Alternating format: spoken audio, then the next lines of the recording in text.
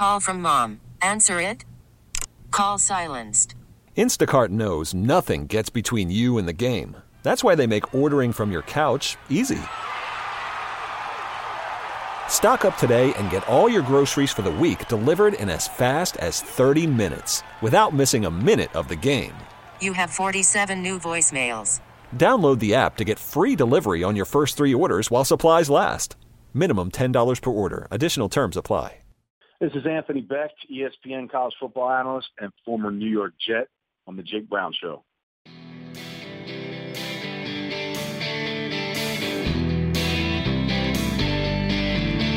In the cold heart of summer, keep it going. Ben McAdoo can't do shit. He ain't got an offensive line. He must be taking hits. Oh wait, that's Eli. That's Eli. Eli can't throw the ball 'cause he ain't got nobody to block for him. Giants are screwed. They can't score no points, and they're 0-2. You would think John Mellencamp's on the show right now, but he's not. It's Jake Brown on the Jake Brown Show. We got Anthony Becht coming on later than you know. Yeah, we got a good show and a lot to talk about. Save all your opinions for the not loud. And welcome to the Jake Brown Show. CBS Radio Play Podcast Network. You can subscribe on iTunes, rate us 5 stars, write a review, and follow us on Spotify as well. You can follow me on Twitter, Instagram, Facebook at Jake Brown Radio, and follow our show at Jake Brown Show. We got a lot to get into. Anthony Becht, former New York Jets tight end, coming on later in the show. He's also an ESPN college football analyst. He will talk about the game that he called on Saturday, the shootout, UCLA and Memphis, and we'll talk about Josh Rossen, and also we'll talk NFL and the Bucs, who win their first game in a blowout fashion. He is a former Buc, and he's the Bucs pre- and post-game host. So hear from Anthony Becht in the final 25 minutes of the program. And a lot to get into this week, as there always is in sports. NFL Week 2, Ben McAdoo, Ben McAdon't. Ezekiel Elliott kind of just giving up after a pick and just walking to the sideline. All the other nonsense happening in the NFL, and also in MLB. We might see tonight a home run record broken. 2000 was the year with the most home runs in baseball history in a season. And tonight or tomorrow, we guaranteed this week that will be broken. 5,693 in 2000. We're at 5,677 this year. Also in baseball, first time in 10 years. There will likely not be a 20-game, it looks like a lock that there will not be a 20-game winning pitcher in the league. Also, the Astros have clinched the AL West. The Indians have clinched the AL Central. The Nationals have clinched the NL East. The Dodgers have the NL West pretty much locked up, and the NL Central still up for grabs between the Cardinals, Cubs, and Brewers, as the Cubs still leading, but not by much. But starting off in baseball, Ben McAdoo, man. The New York Giants are now 0-2 after Monday's shellacking, where they lost 24-10 and their offense just couldn't get anything going. The Giants' offense in the last 8 games, dating back to last season, has been nothing short of just inept. It's just been pitiful to watch. And now this year, mostly, in these first 2 games, Eli Manning has no more than 3 seconds to ever throw the football, not before really being hit, but before he's rushed and he's going to have to get rid of it. In about 3 seconds, he's rushed and he's going to have to get rid of it. In about 5 seconds, he's on his ass. And that might be generous. I don't take out the stopwatch, but you can just see that his time to throw is so limited. And I had someone tweeting me today saying, why do we always got to make excuses for Eli? Listen, you give a guy 2 to 3 seconds to throw, anyone that's not very mobile, and they will not be able to get rid of the football. We're not talking about Aaron Rodgers here. Look at Tom Brady. Tom Brady has had success throughout his career because he has had so much time to get rid of the football. I mean, just from opening week, even though they lost, you saw times where Brady had about 10 seconds before anyone rushed him. Eventually, a receiver is going to get open when you give him that much time. When you give little to no time, one, it's a rush throw. Two, a receiver doesn't get their full route in order. Three, you can't make the plays that you want to down the field without that happening. And the Giants need reinforcements because Flowers has been bad. This Jones guy that came in had a holding at the 1 yard line that cost the Giants what should have been a touchdown. I mean, you would have had 2nd and goal from the 1. Instead, they're backed up to the 11, and they end up having to kick a field goal. Without a great offensive line, the Giants are just going to have a lot of trouble. And I think they have to trade a first-round pick for a Joe Thomas or someone if they're out there. I know I'm not just saying offensive linemen are available and they're ready. Here, take our offensive linemen. But if this team doesn't get something, this is going to be one of the most talented teams in the league that can't make the playoffs. I'm not writing off the season yet, but when you look ahead at what the Giants have coming, it's hard for me to just say, you know what, they're still fine. At the Eagles, at the Bucs, home versus the Chargers, and Young Ho Koo has basically 0-2, not the Chargers. He has missed 2 kicks, 1 this week to win it, 1 last week to tie it. Then they're at the Broncos versus the Seahawks versus the Rams, which isn't even a lock to win that game. At the 49ers, you hope they win that. Then versus the Chiefs, who are a Super Bowl contender, at the Redskins, at the Raiders, versus the Cowboys, versus the Eagles, at the Cardinals, versus the Redskins. So if you go through the Giants' schedule right now, they're 0-2. You say next week at the Eagles is a toss-up. Let's just say they win it 1-2. At the Bucs, honestly, I can't see them winning right now. The Bucs defense looks good, and if they're healthy, they're going to be a team to not sleep on this year. That could be 1-3. Then you say you beat the Chargers at home 2-3. Beating Denver's defense with the time Eli's had on the road might be impossible, 2-4. Versus Seahawks, hey, Seahawks offense has looked awful these first 2 weeks. They barely squeaked by the 49ers, and they lost to the Packers. They have not been able to score, but again, their defense is good enough to shut the Giants down. That could be 2-5. Rams, you say they win, 3-5. 49ers, you win, 4-5. Chiefs, you lose, 4-6. Redskins, you win, 5-6. At the Raiders, you lose, 5-7. Versus Cowboys, say you win that, 6-7. Eagles at home, you win that, 7-7. Cardinals on the road, say you win that, 8-7. Versus the Redskins at home, say you win that, 9-7.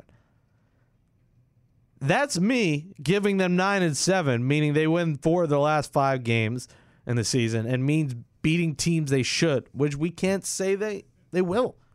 And 9-7 in the NFC right now is probably not good enough to make the playoffs. There's too many good teams in the NFC, especially the NFC South, where you might have the Falcons make the playoffs, you might have the Bucs make the playoffs, and you may even have, if Cam Newton could stay on the field, the Panthers make the playoffs. And the North, you could have the Lions make the playoffs, the Packers make the playoffs, and if Sam Bradford could stay on the field, which he did not this week, and the Steelers took advantage of Case Keenum, the Vikings can make the playoffs. And then in the East, we could have the Eagles make the playoffs. We could have the Cowboys make the playoffs. I mean, the list goes on and on and on in the NFC, that every game for the Giants is so crucial.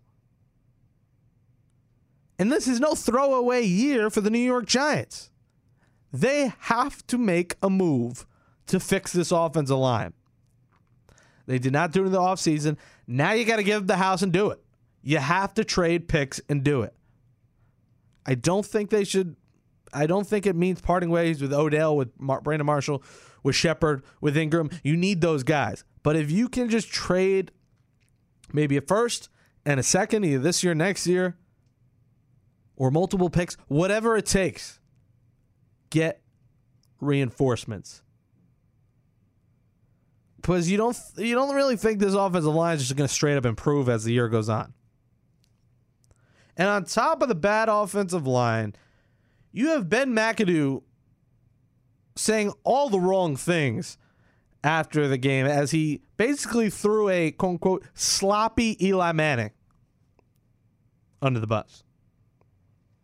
He blamed himself, but then he proceeds to just throw his 2-time Super Bowl champion quarterback under the bus. Listen, was Eli great? No. I blame some of it on the protection. Some of it was his fault. He was not great. But I'm not going to blame it all on Eli here. You blame it on the coach and the offensive line as well. He said sloppy quarterback play. Quarterback and the center need to be on the same page. We need to get the ball snapped regarding that delay game, which probably didn't make much of a difference considering what happened with the Giants there. The Giants had to settle for a field goal, made it 17-10, and they couldn't get any closer. He wasn't bad, 22 of 32, 239 yards, including Evan Ingram's first career touchdown, and this kid looks like the real deal. But, I mean, he's forgetting. He's saying all these comments on Eli, and then he'll say, put this game on me. So why are you throwing your damn quarterback under the bus? What's that all about? I mean, get your head together. Ben McAdoo. And McAdoo went 11-5. He took the Giants to the playoffs last year. But in a couple of weeks, if the Giants are winning, he will for sure be on the hot seat. And I am a huge non-believer in head coach being an offensive coordinator. Because in that delay of game situation, I got my head on Jay Bromley's in the building on the Giants. Speaking of, I'm about to have a word with Jay Bromley on Ben McAdoo in a second. He's right here around the corner. We're going to have a word. I just think you can't focus on calling plays and being a head coach. Anthony Becht talked about it with John Gruden. That is John Gruden, a legend. This is Ben McAdoo, looking like a 70s porn star. It's not a comparison. So I just, those kind of situations with a delay of game, he's focusing on calling a play instead of, hey, maybe I could use a timeout and save the 5 yards. Sure, the Giants should have snapped it. It happens. It's a mistake. But if his head coaching noggin was on and not his offensive coordinator noggin, he'd be in better shape.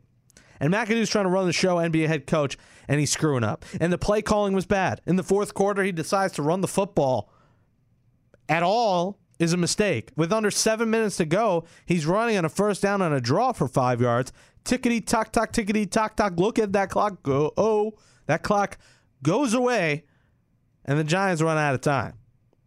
Probably not going to win anyway, but there has to be a sense of urgency.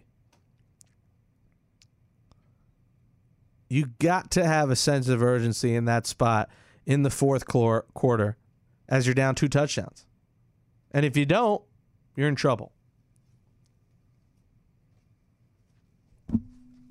Had to throw my taco hat on. Can't forget that for Facebook Live.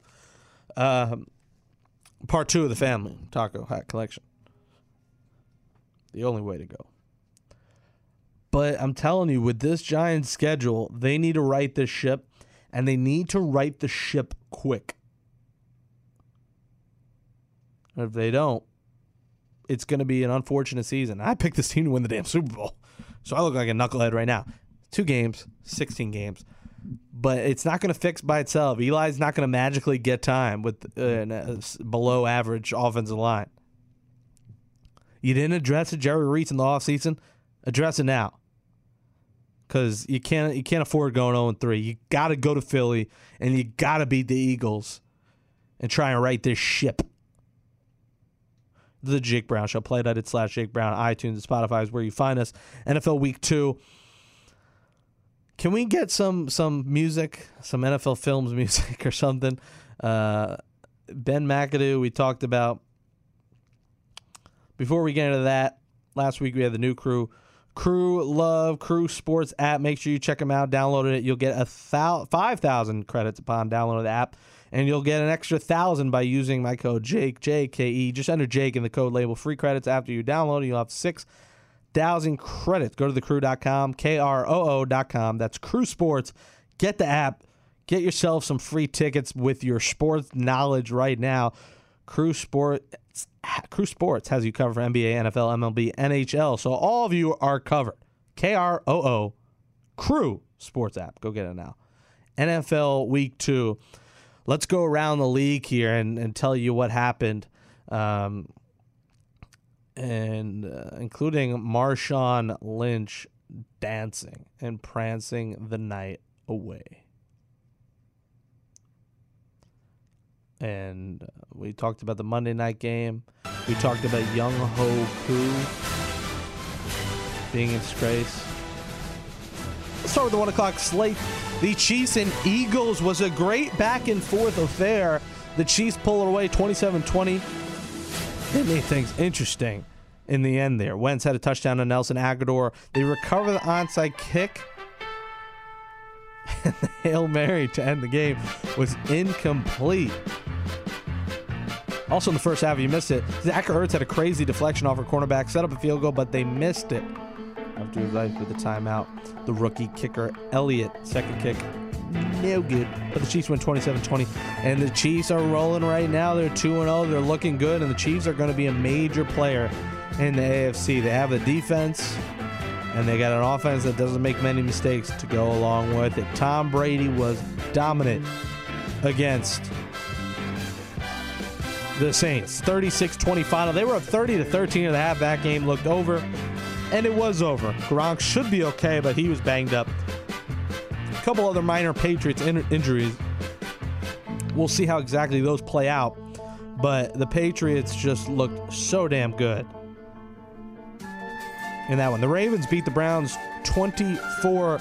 Deshaun Kaiser left the game in the first half with a migraine. Ended up coming back. But a couple too many turnovers for the Browns, and the Ravens get by once again, and now the Ravens are off to a nice 2-0 start to the season. The Bucs beat the Bears 29-7, and the Bucs defense dominated. Mike Glennon was throwing picks left and right. Every incompletion he had, it seemed to be a turnover. He was off to a great start, and then he just throwing pick sixes. 29-7, the Bucs crush the Bears in their debut. Remember, their Week 1 game was moved to Week 11 against the Dolphins because of Hurricane Irma. Another hurricane, I believe, Maria. She reminds me of a West Side Story. My God, these hurricanes, Mother Nature is just being absolute bitch right now. You feel for the people in the southeast part of the country. We're here in New York and we haven't got hit, but man, I can't imagine having to go through one hurricane, but a second hurricane on the way. So thoughts and prayers with everyone down there. Hope everyone gets through this one. Seems like people powered through Irma pretty well, but again, a lot of houses and property destroyed. And hopefully this one, which I think I've said at Category 5 now, they're saying. It's just scary. But speaking of Category 5, the Titans put a Category 5 beatdown on the Jacksonville Jaguars. And if you did not bet on that game, you're dumb. The spread was -1. That was easy money. The Titans and Jaguars in the first half, it was 6-3 Titans. It was ugly, but it was all Titans the rest of the way as they dominate the second half and run all over the Jaguars. And Derrick Henry, man, could be a good fantasy play. This is the year he might get more and more carries. And he's on my bench in one of my leagues. I might start starting him because in the red zone, he is a force. He's a big fella. You remember him at Alabama? And this guy could run right up the middle. So I'd say pick up Derrick Henry when you can because he is leading the way alongside DeMarco Murray in that backfield. The Titans are now 1-1 after they beat the Jaguars. The Panthers beat the Bills 9-3. And man, the Bills had all the chance in the world to win that game in the end. Zay Jones drops it on 4th and 11 with 10 seconds left at the Panthers' 2 or 3 yard line. They had a timeout. If they get that, they have 1st and goal from the 2 with about 8 seconds left. But Zay don't know. Zay do not know how to win the game. The Panthers squeeze by 9-3. And now the Panthers are off to a 2-0 start, and the Panthers have held their first 2 opponents to just 3 points. They've given up 6 points all year. Cam Newton left that game, came back in, and he'll be sore this week, but it looks like he'll be good to go. But again, that's going to be the story with the Panthers all year. Can Cam Newton remain in the field for all 16 games? If he does, the Panthers have a shot to make the playoffs. Christian McCaffrey hasn't been all-world yet. I still think it's going to be coming soon. He's had his fair share of running back and receiver, but he hasn't had any kind of play that's really been a top 10 just yet, but I think it's coming. The Cardinals beat the Colts 16-13 in overtime, and man, that was interesting.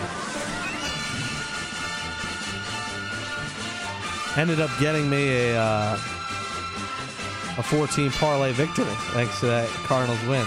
But the Cardinals, my God, they were terrible. But they should have lost this game. Then they have a chance to win it. The kicker gets iced, and the kicker is 42-year-old Phil Dawson. Our fantasy league name is Phil Dawson's Creek. How about that for a pun? And Dawson missed it. But in overtime, Brissett throws a pick on the first play. Boom, roasted. Sets up a Dawson field goal, and they win it 16-13 overtime. The Cardinals now 1-1. They lost week 1 and week 2. They looked ugly, but they find a way to scratch one out. And the Cardinals are going to have to do a lot of that because Carson Palmer looks like he should be retired yesterday. Like he should be gone.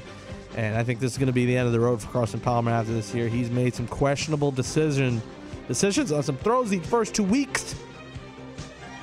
He's becoming good friends with J.J. Nelson. He's got J.J. Nelson. He's got Larry Fitzgerald. There's no questioning that he's got the targets.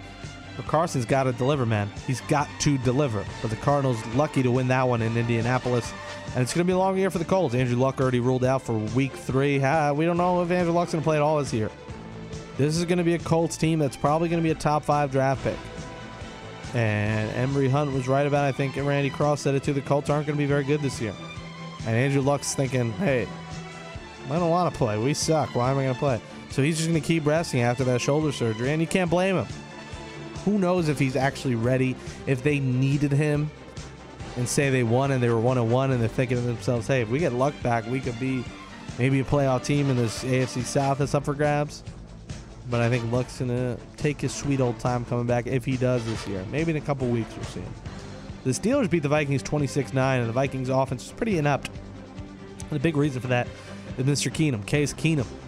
You can't win with Case Keenum behind center. The Steelers had that game easily, and they ran all over the Minnesota Vikings, 26-9.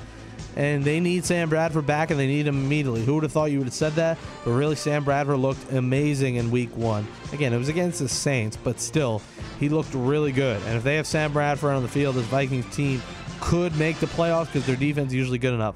Not this time around. Steelers win that one. Dolphins beat the Chargers 19-17. The young ho himself, Mr. Koo, former Mets pitcher, kicker for the Los Angeles Chargers, misses again. And week 2, he misses the kick to win the game as the Dolphins win 19-17. The week after, he missed a kick to tie the game last week. They iced him, made the first, timeout, didn't count, missed the second. This week, made the first, iced him, timeout, missed the second. So Young Ho Koo, 3rd time's the charm. Ice him again next week, I dare you. Maybe he'll make it this time, he probably won't. Young Ho Koo is about to get cut any second because he is missing clutch kicks. And the Chargers go from potentially could be 2-0 to 0-2. It's going to be a long year for them. And my God, what is going on with the damn LA fans? Just not showing up to a 27,000 seat stadium. Give me a break. It's embarrassing. It's ridiculous that you can't sell out your first freaking home game for a new team in town. And you're playing the Dolphins. It's not like you're playing the Browns. That's a decent game. Fans got to show up, man. That is embarrassing that they cannot sell that out. Another team that couldn't sell out is the other team in LA. The Redskins beat the Rams 27-20. Good. Beat their ass because it looks like there's 12 people in the stadium. You see the day before USC, the fans are packing that building. Sam Darnold leads them to an overtime victory or double overtime, whatever it was. The next day, people just do not show up. And listen, I don't think the Rams are going to be as good as some people think they will be. I think they're going to have 6 wins or less. But for God's sakes, when you show up to the damn game, I mean, fans in LA are embarrassing yourselves with not only the Rams, but the Chargers. They're both not playoff teams, but they both deserve 30,000. Is that a lot to ask for? That's less than half of MetLife Stadium. More Jets fans are going to show up than 30,000 on Sunday. I'm still undecided on that. I'm decided on that. Free tailgate, free ticket. But is it worth the commute to go to see the Jets and the Dolphins? And then if they win, you're kind of mad because you want the pick. But if they win, you're also like, cool, we won a game. It's such a crapshoot for the Jets. And that's why I'm on the fence and going. The tailgate I might go for. But I like Red Zone. I like watching at home. I like having Red Zone on, watching my teams. It's not as fun when you're at the game when it's a bad team. When the Jets are good, I mean, there's nothing better than a football game. But if I'm going to go just for the tailgate, why don't I just tailgate at Rocky McBride's at the bar with free buffet and just have a free buffet and $10 pitchers? Why don't I just do that? I'm going to pay the same price to commute there or whatever, take the train. So why not go to the bar and watch it? Speaking of the Jets, the Raiders just cruised on by the Jets 45-20. Marshawn Lynch was dancing his way into the sidelines as the game was over. The Raiders beat the Jets 45-20. The Raiders are 2-0. The Jets are 0-2. And you're surprised the Jets even scored 20 points, but the Raiders just ran all over them. Marshawn Lynch, Carr, Crabtree was incredible. And an easy win for the Raiders, who are on their way to potentially the AFC Championship this year. If they can stay healthy, this team is too good. The Seahawks are lucky to be standing at 1-1 as they barely, this is my survivor pick, barely squeezed by the Niners. 12-9. They're sloppy. The offense has been brutal. They're having trouble scoring. And the Seahawks better start scoring quick, because there's only 2 games versus the 49ers. It's not unlimited. I'm telling you, against the Titans on the road will not be an easy win for them next week. Luckily for them, after that, they'll get the Colts and the Rams. But they are very lucky that their schedule is not that bad, and they're getting 6 games versus the rest of the division. 2 against the Cardinals looks a lot easier now than it was, because Carson Palmer just looked old, and they've struggled. This quickly became NFL Films to funky, like John Travolta's on the scene. I'm telling you, Seahawks better right the ship quick. They should be fine, because they always find a way and they still have a good defense. But, man, if they could barely get by the 49ers, they are in deep doo-doo. The Broncos beat the Cowboys 42-17, and Jason Garrett throwing blame on Dak Prescott. The final was 42-17. A lot of blame being thrown around as well to Ezekiel Elliott loafing on the interception. Someone tweeted he's decided to accept the suspension from Cowboys effective immediately after this interception. They picked the ball, and Zeke was about 5 yards away from the play and literally just stopped. Just started walking to the sidelines, hands on his hips. Meanwhile, this is one of the fastest guys in the team. He should be over there trying to tackle that defender in a heartbeat. But that's what you get in Zeke. You get a troublemaker. He's lazy. He's talented. But there's a personality there that a lot of teams said, you know what, we're going to pass on Zeke. The Cowboys aren't about passing on personalities, because they'll take whatever personality is. They'll take a criminal. They'll take anyone. A guy could just have murdered someone, but if they can play in the NFL, Jerry Jones will sign you up to play football. And the Cowboys, if Trevor Siemian keeps playing like this, the Broncos, if Trevor Siemian keeps playing like this, the Broncos are an unbelievable contender to potentially win a Super Bowl. Their defense is great, and the only question mark they really had is, can they produce offensively? Trevor Siemian seems like he has taken a big leap at quarterback for the Broncos, and if he does so, watch out for Denver. Do not sleep on the Broncos, because this is a major contender. Everyone's issue was, I don't think Trevor Siemian's ready to be the star of the show. He's looked pretty damn good these first couple of weeks. And when you have Demaryius Thomas, you have Emmanuel Sanders, you have these guys around you, including a rejuvenated, might have made that up. I still don't know if rejuvenated is a word. But having Jamal Charles in that backfield, healthy, that is a low-risk, high-reward signing for the Denver Broncos. And one that the Saints hoped for, but they didn't get it yet in Adrian Peterson, because, you know, he also hasn't had the carries.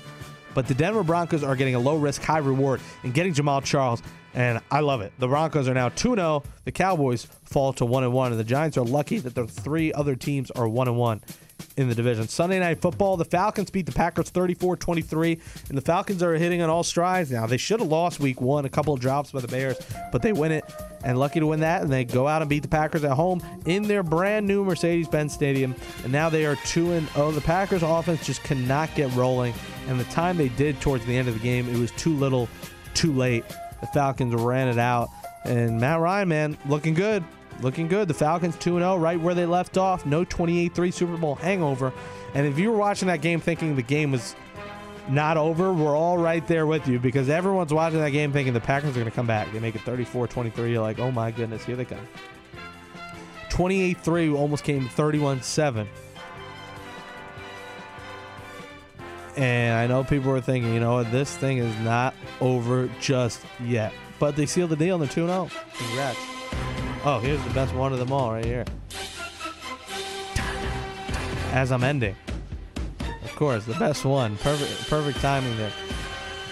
But, and we also didn't throw out there, the Texans beat the Bengals. Congrats to Deshaun Watson, my man, on his first NFL win. And if he plays mistake-free and can just lead that team down the field a couple of drives a game, their defense is good enough for the Texans to win that division. I think the Texans will win the division, and Watson should have been starting week 1 the first snap, but they did it better late than never.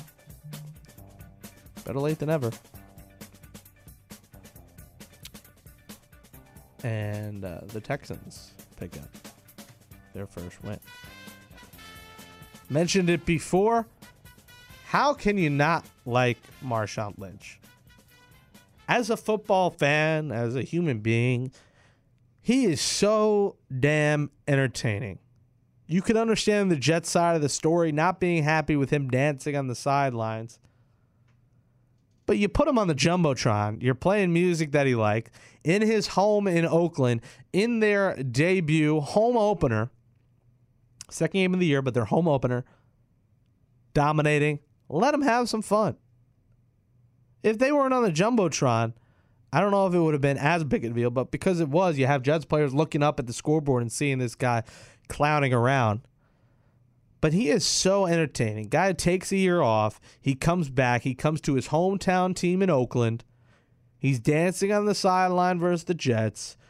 Before the season, he goes on NFL Network and he's cursing and then hitting on the female reporter, the host on NFL Network, basically asking her out.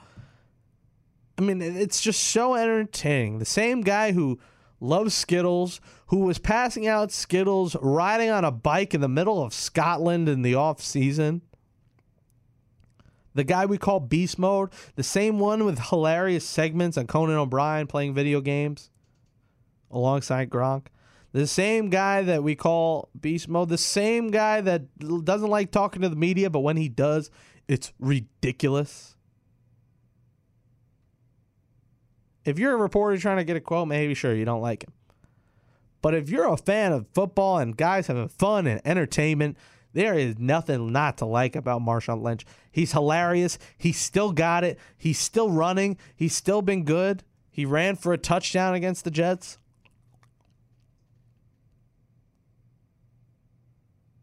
And the Jets season is over before it started, so the Jets might not like it, but it's great.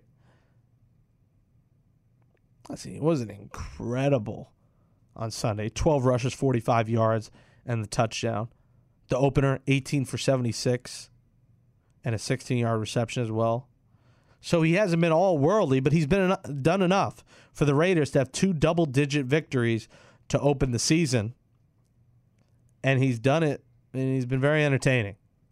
And I love Marshawn Lynch. Someone tweeted they didn't like him. I like him. He's must-watch TV.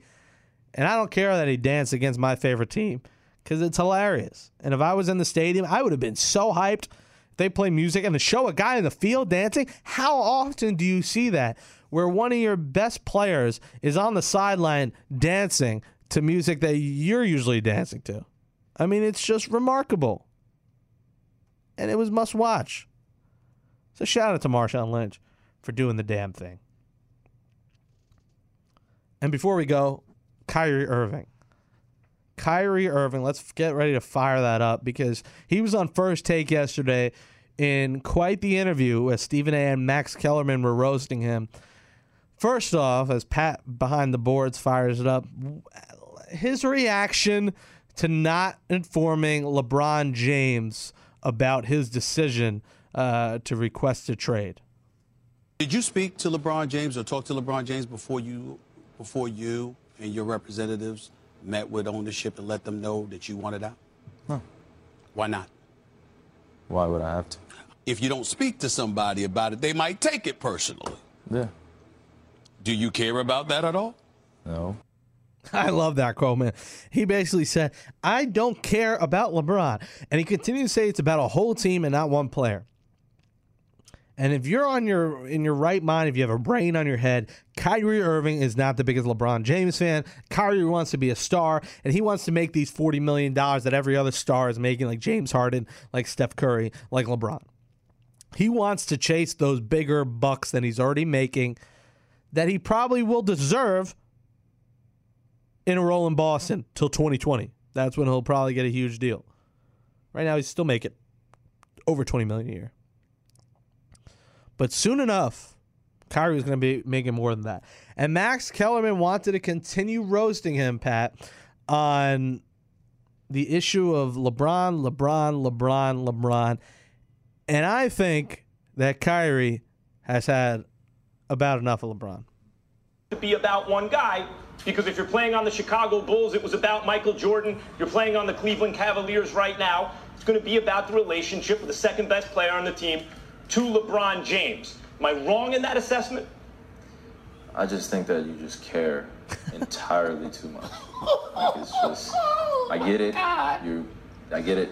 Ask the questions. Relationship. Here it is. But you keep forgetting them. Like, basketball is a team sport. I'm around different players all the time. I understand it's 1-2, 2-1, however you want to slice it. In terms of, there is no personal issue. There is no, let me figure out what's going on. Let's dive in, and maybe we're missing something here. I made the decision as a man. And as a man over there, Max Kellerman, just respect it and leave it alone. I mean, Max Kellerman, that's what we call boom, roasted. He just kicked Max Kellerman right in the balls.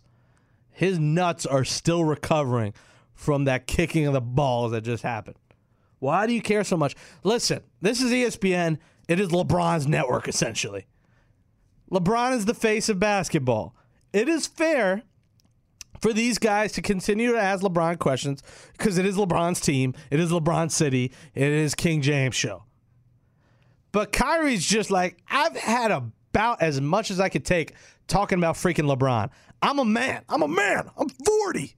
Remember that Coach Gundy or whatever his name is? It is amazing how he responded to that. And you can't blame him for just getting pissed off. He's like, Max Kellerman, leave me alone and go call a boxing match. That's essentially what he said. Stephen A. also in the studio with him. It's different. And Stephen A., he's close with a lot of these guys. Max, not so much. Max on the other side of the country. He was in L.A. doing it over FaceTime or whatever. And Kyrie's fed up.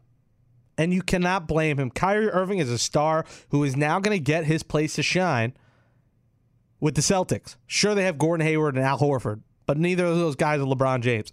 Those will be the star role players that allow Kyrie to get to that next level. And I love those quotes. And there's a reason it had like 20,000 retweets on the First Take Twitter, that video. And he said, you know what? I'm going to Boston. I'm going to run the ship. And it's going to be a party. Forget about LeBron. Did he have to inform LeBron that he's requesting a trade? I don't think so. I'm with him on that. I think he's a man. He does what he wants. I don't think you have to tell your star player, hey, buddy, I want to go. Like, I don't. This is business. It's basketball. If he wants to get traded, let him get traded. The problem is, in our mindsets now, we have this idea that LeBron, everything has to go through him. The coach, the GM, every player addition, everything.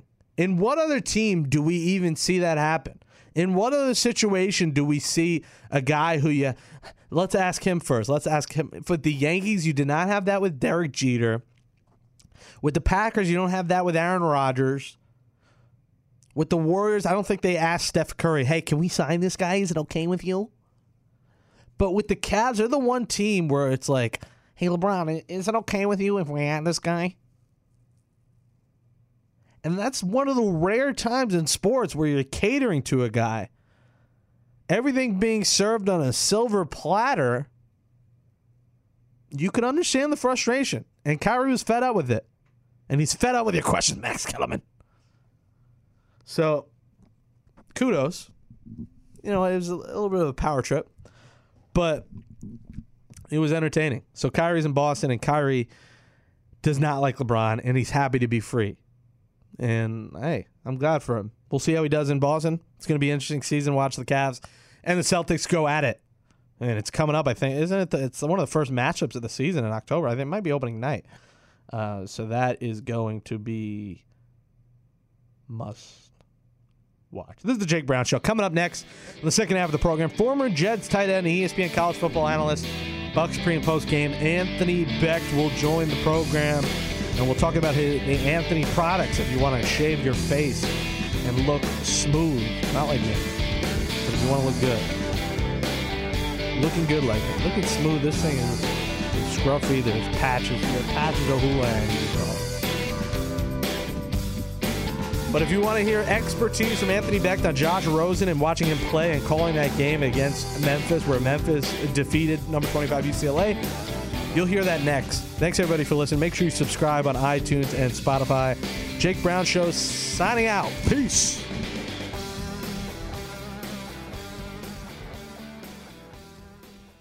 Worried about letting someone else pick out the perfect avocado for your perfect impress them on the third date guacamole? Well, good thing Instacart shoppers are as picky as you are. They find ripe avocados like it's their guac on the line. They are milk expiration date detectives. They bag eggs like the 12 precious pieces of cargo they are. So let Instacart shoppers overthink your groceries so that you can overthink what you'll wear on that third date.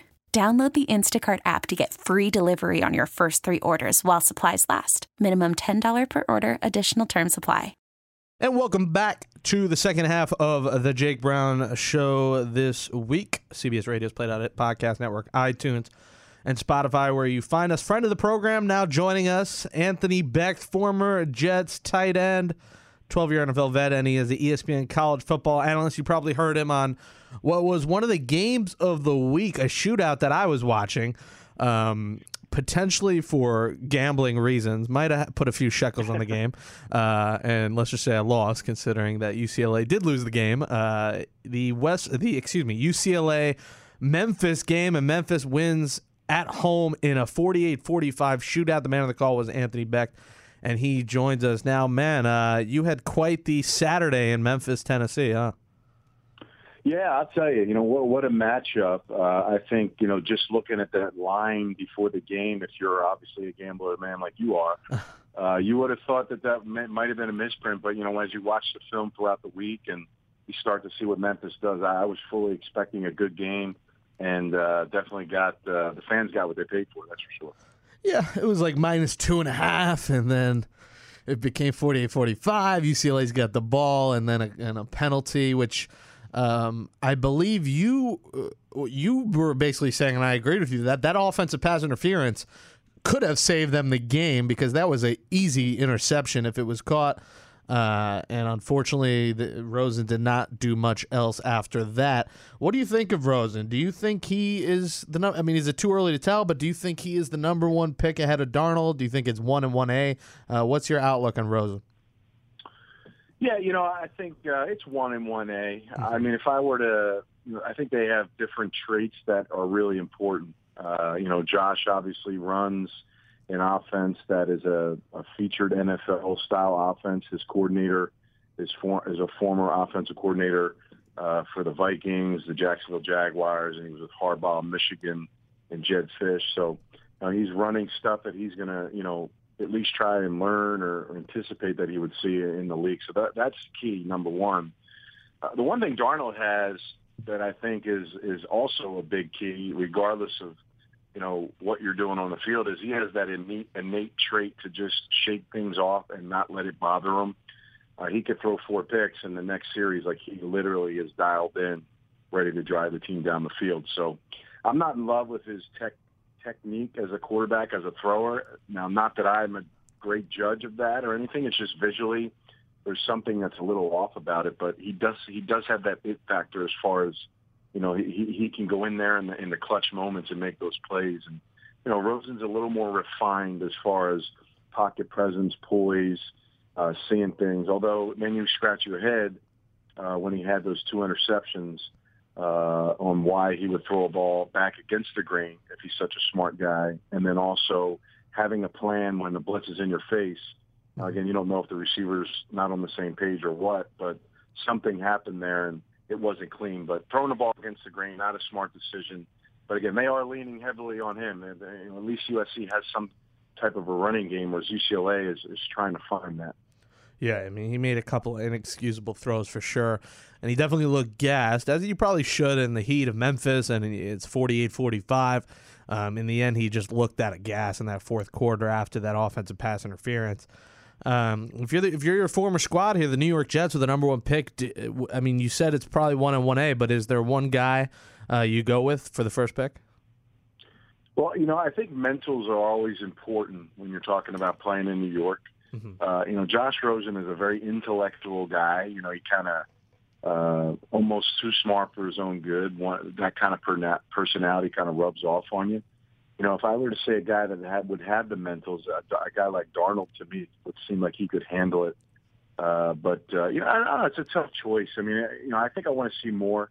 I want to see how this season plays out. I still think UCLA's got a chance to be a good team. Maybe they could be the best of all of them. USC is obviously, a couple big wins early on, but they still got to play each other. And those head-to-head matchups and the way the team finishes will speak a lot about how these quarterbacks will fall. But I think right now, it's too close to call as far as who's the better guy, because I think they both have really positive, strong parts of the game. So I think right now, if you're a Jet fan, or if you think you're going to be getting the number 1 pick, which may happen, I think there's more information needed on both of these guys.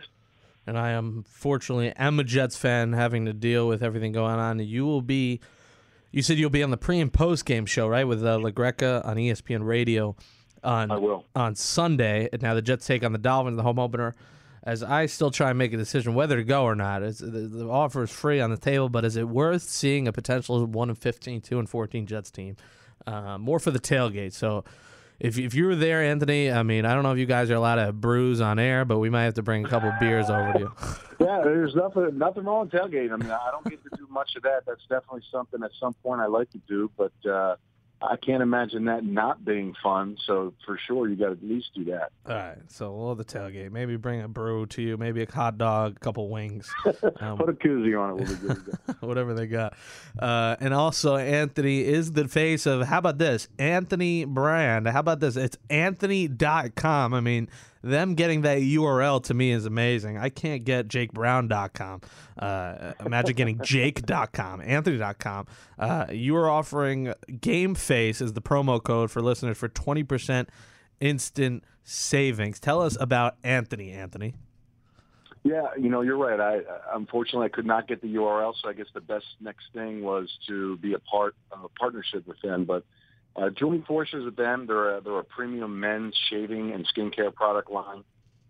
They've been out for over 15 years now, out in New York City, and they're really a premium line for the average guy. I think that's the biggest thing, whether you have a beard, shaving, beard maintenance, or you like the clean cut shave, or you're just looking for the maintenance in your skin as far as, taking care of yourself. I mean, obviously I'm on TV now, and a lot of those things are important to stay on top of, and they got a lot of go-to products, and I would definitely say check it out, Anthony.com, skim through, read some of their blogs.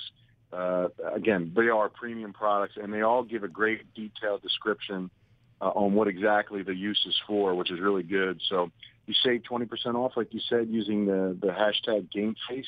So that's my gift to your listeners. And, you look like you might need need a clean shave once in a while, that upper area of the head there. So if that's the case, we got something lined up for you for sure. Yeah, I might need a little kit for my fat bald head and my beard that just won't grow properly. I might just have, see, if I do the clean face look, then I'm literally Mr. Clean. I'm like that commercial, and then I'm gonna have to sponsor with them and get MrClean.com. You never know, man. You got to hit them up. No shame in asking, that's for sure. I know. I mean, without the beard, you cut a good 10 years off life, and I look like 21 with that baby face. So definitely check out Anthony.com. Anthony Becht on the line, Anthony_Becht on Twitter. Shifting to the NFL here, the Bucs, you do some of the pre- and post-game stuff there. Jameis Winston and that defense looked really good against a Bears team that, I mean, is going to be in the top 5 probably in draft picks until they maybe shifted over to Trubinsky. First off, Trubinsky, shouldn't he be on the field now? I know you paid Mike Glennon, but why not see what you have in Trubinsky, considering this team is not going to win more than 5 or 6 games? Well, initially I would say no, I wouldn't put him out there because I think he can learn a lot from Mike Glennon. But the problem is now Mike Glennon's lost his 1 and 2 receiver. Mm-hmm. He's lost his best offensive lineman, and it's kind of makeshift right now as far as the weapons that he has around him. And the one saving grace sometimes for a bad offensive line is a quarterback that has a little bit of mobility. That's something Mike Glennon lacks and might actually speed the process of getting Trubisky on the field, just because what we saw in the preseason, Trubisky's got a pretty good movement skill or element that I didn't really think he, was as good as maybe he was. Seeing a couple of times at North Carolina, but when you saw him in the preseason, they moved him quite a bit in the pocket. So I'd say he might play sooner than later this year, especially the fact that they got so many guys banged up, and they'll probably give it 4 games. You always get that first quarter of the season, see how 4 games go, and if it doesn't seem like it's getting any better, and then Mike begins to start taking those sacks and getting beat in the pocket. I mean, he is a pure pocket guy. He'll stand in there and wait for these guys to get open, but unfortunately, they don't have guys that can get open because they're playing their 3 and 4 guys right now, asking them to be 1 and 2, which is virtually impossible in the league with some of the greatest players in the world. So I would not put it past them for putting him in early this season. Yeah, and the Bears are in a weird spot because they just gave Glennon so much money, and then they went out and drafted. They traded up to get Trubinsky, so they're in a strange situation, but you're right. Well, if you put their salaries together, Jake, to be quite honest with you, they're still getting a discount. So, yeah. It is a lot of money in the world of us looking at it, but in the world of the quarterbacks, it's not a tall price to pay, especially when the salary cap's almost $170 million. Especially when Matt Stafford's getting $27 million a year and hasn't won a playoff game. I mean, I love Stafford, think he's great, but I mean, everyone is. If you're a free agent right now, it's the most wonderful time of the year. They're hard to find, man. You look at college, it's tough. I play these games every week, man. Everybody wants to talk this crew up. I don't know if they're all worthy of a top 10 pick, these guys, but they're going to get overdrafted because you just can't find those quarterbacks that can come in and do that style with all this spread that you see. Yeah, I agree with that. I mean, Darnold and Rosen and even Lamar Jackson are going to get a lot of money coming up in the draft. Lamar Jackson, in my mind, is kind of like a Michael Vick Jr. He throws, a similar way. I mean, he's a righty, of course, but he throws a line drive. He could run with the best of them. Do you see that comparison at all? A little bit. Vick is a little more thicker as far as a guy that can protect himself. Lamar is such a frail guy. Mm-hmm. He can help himself with that as far as, understanding when to run out of bounds, not to take the hits, be a smart runner. He shows a lot of that in college, but if he gets secured in the pocket and he has to get taken down, man, that's a dangerous situation, but again, a skill set that probably doesn't catch fire in the NFL too much. It was given a chance for a couple guys, but with RG3 getting the injury he plagued that he got, and then obviously Kaepernick's kind of worn his welcome in the league now. So there's a spot for him somewhere. I don't know if it's QB, but I'm sure he'll get that initial opportunity. All right, sticking with quarterbacks, you mentioned Kaepernick. Is this guy getting signed ever? I mean, that's a $64,000 question, or are we just going to see him in the news for not getting signed for the next year? Yeah, I don't know. I mean, listen, his skill set works for 2 or 3 teams. I mean, unless they need a quarterback, what do they want him for? He didn't show me anything as if he was interested in being a quarterback the last season and a half, and his play didn't really warrant it. So you're not going to bring a guy into a backup role that does something completely different than what your starting quarterback does around the league. And to me, this is a topic that's only spoken with in the media's terms. There's nobody sitting in a locker room right now, I can guarantee you this, from player standpoint, that are actually having this conversation and wondering why he's not on the team. The only reason why we talk about it is because his name's brought up in the media and asked questions, and guys don't care, and that's just the hard truth. So, for Kaepernick, if he gets back, I wish him the best. If he does, and he gets that opportunity, and there's one of those teams, whether it be maybe a Seattle, something happens to Russell Wilson, which, these things rarely do happen. I mean, those style quarterbacks, Teddy Bridgewater, went down. He wasn't available. They went with Bradford because that was what was there. And now he's actually been a solid pickup. Marcus Mariota may get hurt. That's another team. Or the Bills, that's another team. But you're not going to bring a backup in that does the same thing as those guys to back them up. You usually have a guy that can just run an offense and be somewhat of a passer as a backup to those guys. You only use those guys if they're out and you need that guy. So, when those short-term injuries happen, they're not going to bring a Kaepernick in to fill in that void. It's just not worth it. But, a guy gets knocked out for the year. Russell Wilson gets hurt tomorrow and he's out for the season. That's worth a call. There's no question about it. Jameis Winston we expect him to really take a leap this year for the Bucs and maybe lead this team to the playoffs. I mean, they looked great in their Week 2 win. Obviously, Week 1 postponed because of the hurricane. What do you expect to see from Winston? Do you see him? Some people have him in their top 10 quarterbacks in the league already. Do you expect him to kind of take that next level and take this team probably to the playoffs this year? I do. I have high expectations for him, and he puts the work in. And he goes about his business as if he wants to be that guy moving up quickly. And that's good for the organization. It's good for him. But he's got to go out there and prove it, too. And, this game, I thought he played clean. No turnovers. When you get your defensive performance the way you did, it makes it easier for you to be successful. He's got way too many weapons right now not to be successful on Sundays. And I think he's got a very good line, who I thought protected him very well in this football game. So, for him to take those leaps and bounds this season, I would definitely I put that on his back and on his shoulders because, he's one of those quarterbacks that's very rare that can do those things. And there's only a couple of those young players in there now, and this is a playoff team on paper. There's no question about it. It's just a matter of how far they can get and how better he can get with distributing the ball to all of his weapons. So it'll be an interesting story. But, again, they got to continue to do it. First step, winning a game at home early in the season. They've been 1-3 the last 3 years starting the season. So it's definitely a good start for them, and you can definitely see a turnover. But they definitely have the pieces, not only to get to the playoffs, but make a move. Listen, they're playing the Bears, and it's not like a huge win, but their defense was dominant. Do you think that we're sleeping a bit on the Bucs defense this year? I think that the question mark. I think for me, I feel good about them when they're 100% healthy. We start getting guys banged up, especially in the secondary. There's room for at least worrying about it. But you signed T.J. Ward, and now you have him in the mix with Conte and Tandy, who have been now the guys that have been playing that position in the back end. And you drafted a Justin Evans. You got to feel good a little bit about your depth. If you stay healthy. So this defense, I think, to me is their front four and their pass rush skills and their linebackers are as good as there is as far as their first unit. So, again, can they put it all together on the back end, too? That'll be the big question mark week in and week out. But as far as the start, I'd say they answered a lot of questions, at least for one game. But, listen, people say the Bears are bad. Yeah, well, they do have some missing pieces. But they basically, to me, when I watched the film, they beat Atlanta. They dropped 3 balls in that final drive to take the lead over Atlanta. Now, Atlanta may have scored after that. Who knows?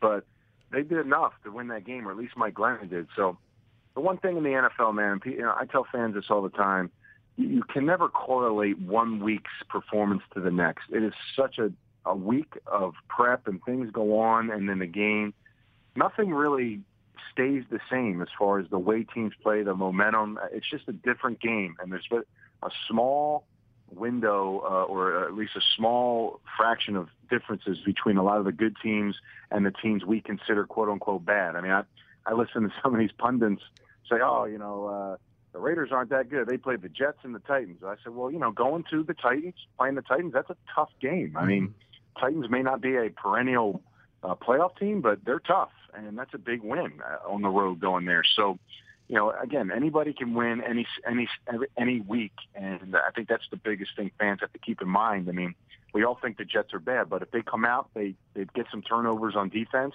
and they don't turn it over on offense, I guarantee they're going to be in the game in the fourth quarter. That's just statistically, that's just how it works. But, again, if you turn the ball over and you don't play good defense, then you're probably going to lose, and that's what you're seeing right now. Yeah, and unfortunately the Jets playing any sort of decent offenses looks very minute. And Christian Hackenberg not even being active on Sunday. The guy who's supposed to be the quote-unquote maybe quarterback of the future, not even being active, and Bryce Petty getting the spot over him. I mean, you'll be there Sunday. I can't even speak about the Jets. It's so bad, Anthony. I mean, does this team? I can feel your pain. Listen. I mean, you got to kind of look at this thing from different angles. I mean, the expectation levels can't be that high because they're just not talented enough to compete with at least 15 of the teams in the NFL. But outside of that, you got to find ways to get better in certain areas, and you got to have at least your good players play well. And when they're not, that's where you have the issues. So it's going to take time. I can't imagine, this thing turning it over in 1 year unless they just completely got this thing planned out where there's going to be a particular amount of free agents and draft picks that they feel they're going to be able to change it. But it will take some time. And unfortunately, with the time, good players that are on the team aren't getting any younger. Mm-hmm. So you have to, kind of divvy all those things out and try to balance that. So it's not an easy job for a GM and a head coach, especially when the fan bases and mostly the fan bases don't want to take 2-3 years to build a good team. Yeah, and they're in such a weird spot because they want to see what they maybe have in Petty and Hackenberg, but both are trash, both of them in garbage, and you want to get the first pick and get a quarterback next year, which means Petty and Hackenberg could just say bye-bye because they're not going to see any time. So it seems like McCown, there's a chance that he plays, if he stays healthy, plays almost the whole year at this point, and they just ride out with him until they pick a quarterback next year. Yeah, they could. I mean, again, I always look at the first 4 games of the season, maybe 8 with the Jets, and if it's not going well, I'm sure you give another guy a chance. I mean, you always try to win them early and try to see how it goes, but if it doesn't go that way, then you have to find some of those pieces, and unfortunately, when you do that, it might get even worse. So it's going to be a tough season. There's no doubt about it, but they'll win some games. They'll find a way in some of these games. I don't know where, who, what, when, but when you least expect it, teams lose, and that's just how it works. So, maybe it's this week at home, the home opener. So we'll find out. And unfortunately, the Little Giants and the Bad News Bears are not on the Jets' schedule this year, so it might be tough to pull out a couple on the Giants side. On the big league Giants, who are looking little on the offensive line, Ben McAdoo is throwing Eli Manning under the bus when he's having knucklehead play calls and running the ball with 6 minutes to go, down by 2 touchdowns. I mean, what the Giants, man, this is a Super Bowl contender that is 0-2 with no blocking for Eli, and they are in deep trouble right now, Anthony. Yeah, I don't know if I saw Super Bowl. I called their 3rd preseason game against the Jets, and I watched that same offensive line do the same things in preseason. It's not going to get better, and it's not going to change. These guys are who they are. So, they got a lot of cute toys out there, but if you don't have the time or the running game around it to make those things work, it's going to be some frustrating games. And you got personalities like Odell Beckham and Brandon Marshall. These guys didn't go to New York to accept losing. So you're gonna have some issues here if they can't turn this thing around. But don't you have to trade for a lineman like a Joe Thomas? Like, don't you have to make a move? They just can't survive. Eli's head will come off. I'll tell you, not too many teams are out there flaunting around their offensive linemen, and if they are, you're going to have to give up the house. So, they're hard to find. I'm shocked that it wasn't addressed in the off season. There's always a couple solid guys out there that you can bring in at least to ease the load on your young players to develop, but in this environment, it's tough to find them, number one, and it's tough to get them better because of the new CBA. And I say new, but it's halfway through it. But it just changes the dynamic of the amount of time you get to coach and teach and get these guys extra work, and the way they practice and don't practice in pads throughout the week. It's virtually impossible to break away the clay of some of these raw linemen that have potential and get them better quickly. Yeah, and Ben McAdoo calling the plays and being a head coach. I don't know about you, when in your career, I don't know if I should say, are you for or against the head coach also being an offensive coordinator? I feel like it just doesn't work out when a guy is trying to do 2 things at once. I think it works out if you have a strong defensive coordinator. I mean, Spags has been a head coach, and he can handle that side of the team without McAdoo's help. And then you have some credibility, and, you won some games. I mean, I played with John Gruden, so, he did it really good. And he was a really good, coach and making it happen. But he had Monty Kiffin, too, who was the defensive coordinator, where you just didn't have to worry about anything. So it takes the weight off the job.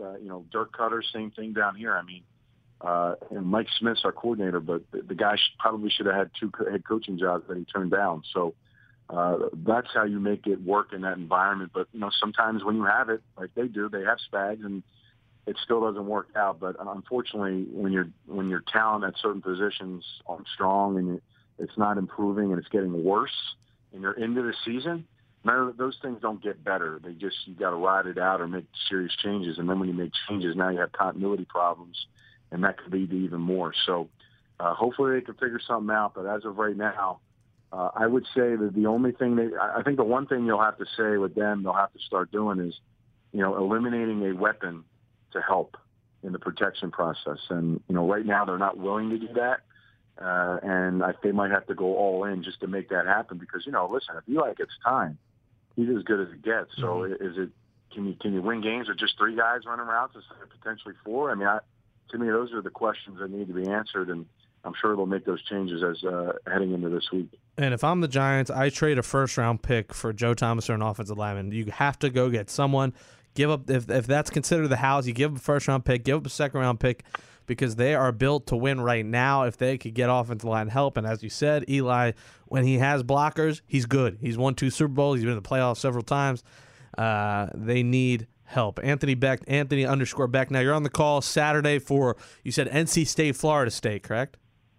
Yes, ABC, ESPN, mirror game. So most half of the country will have it on ABC. The other half will have it on the Deuce.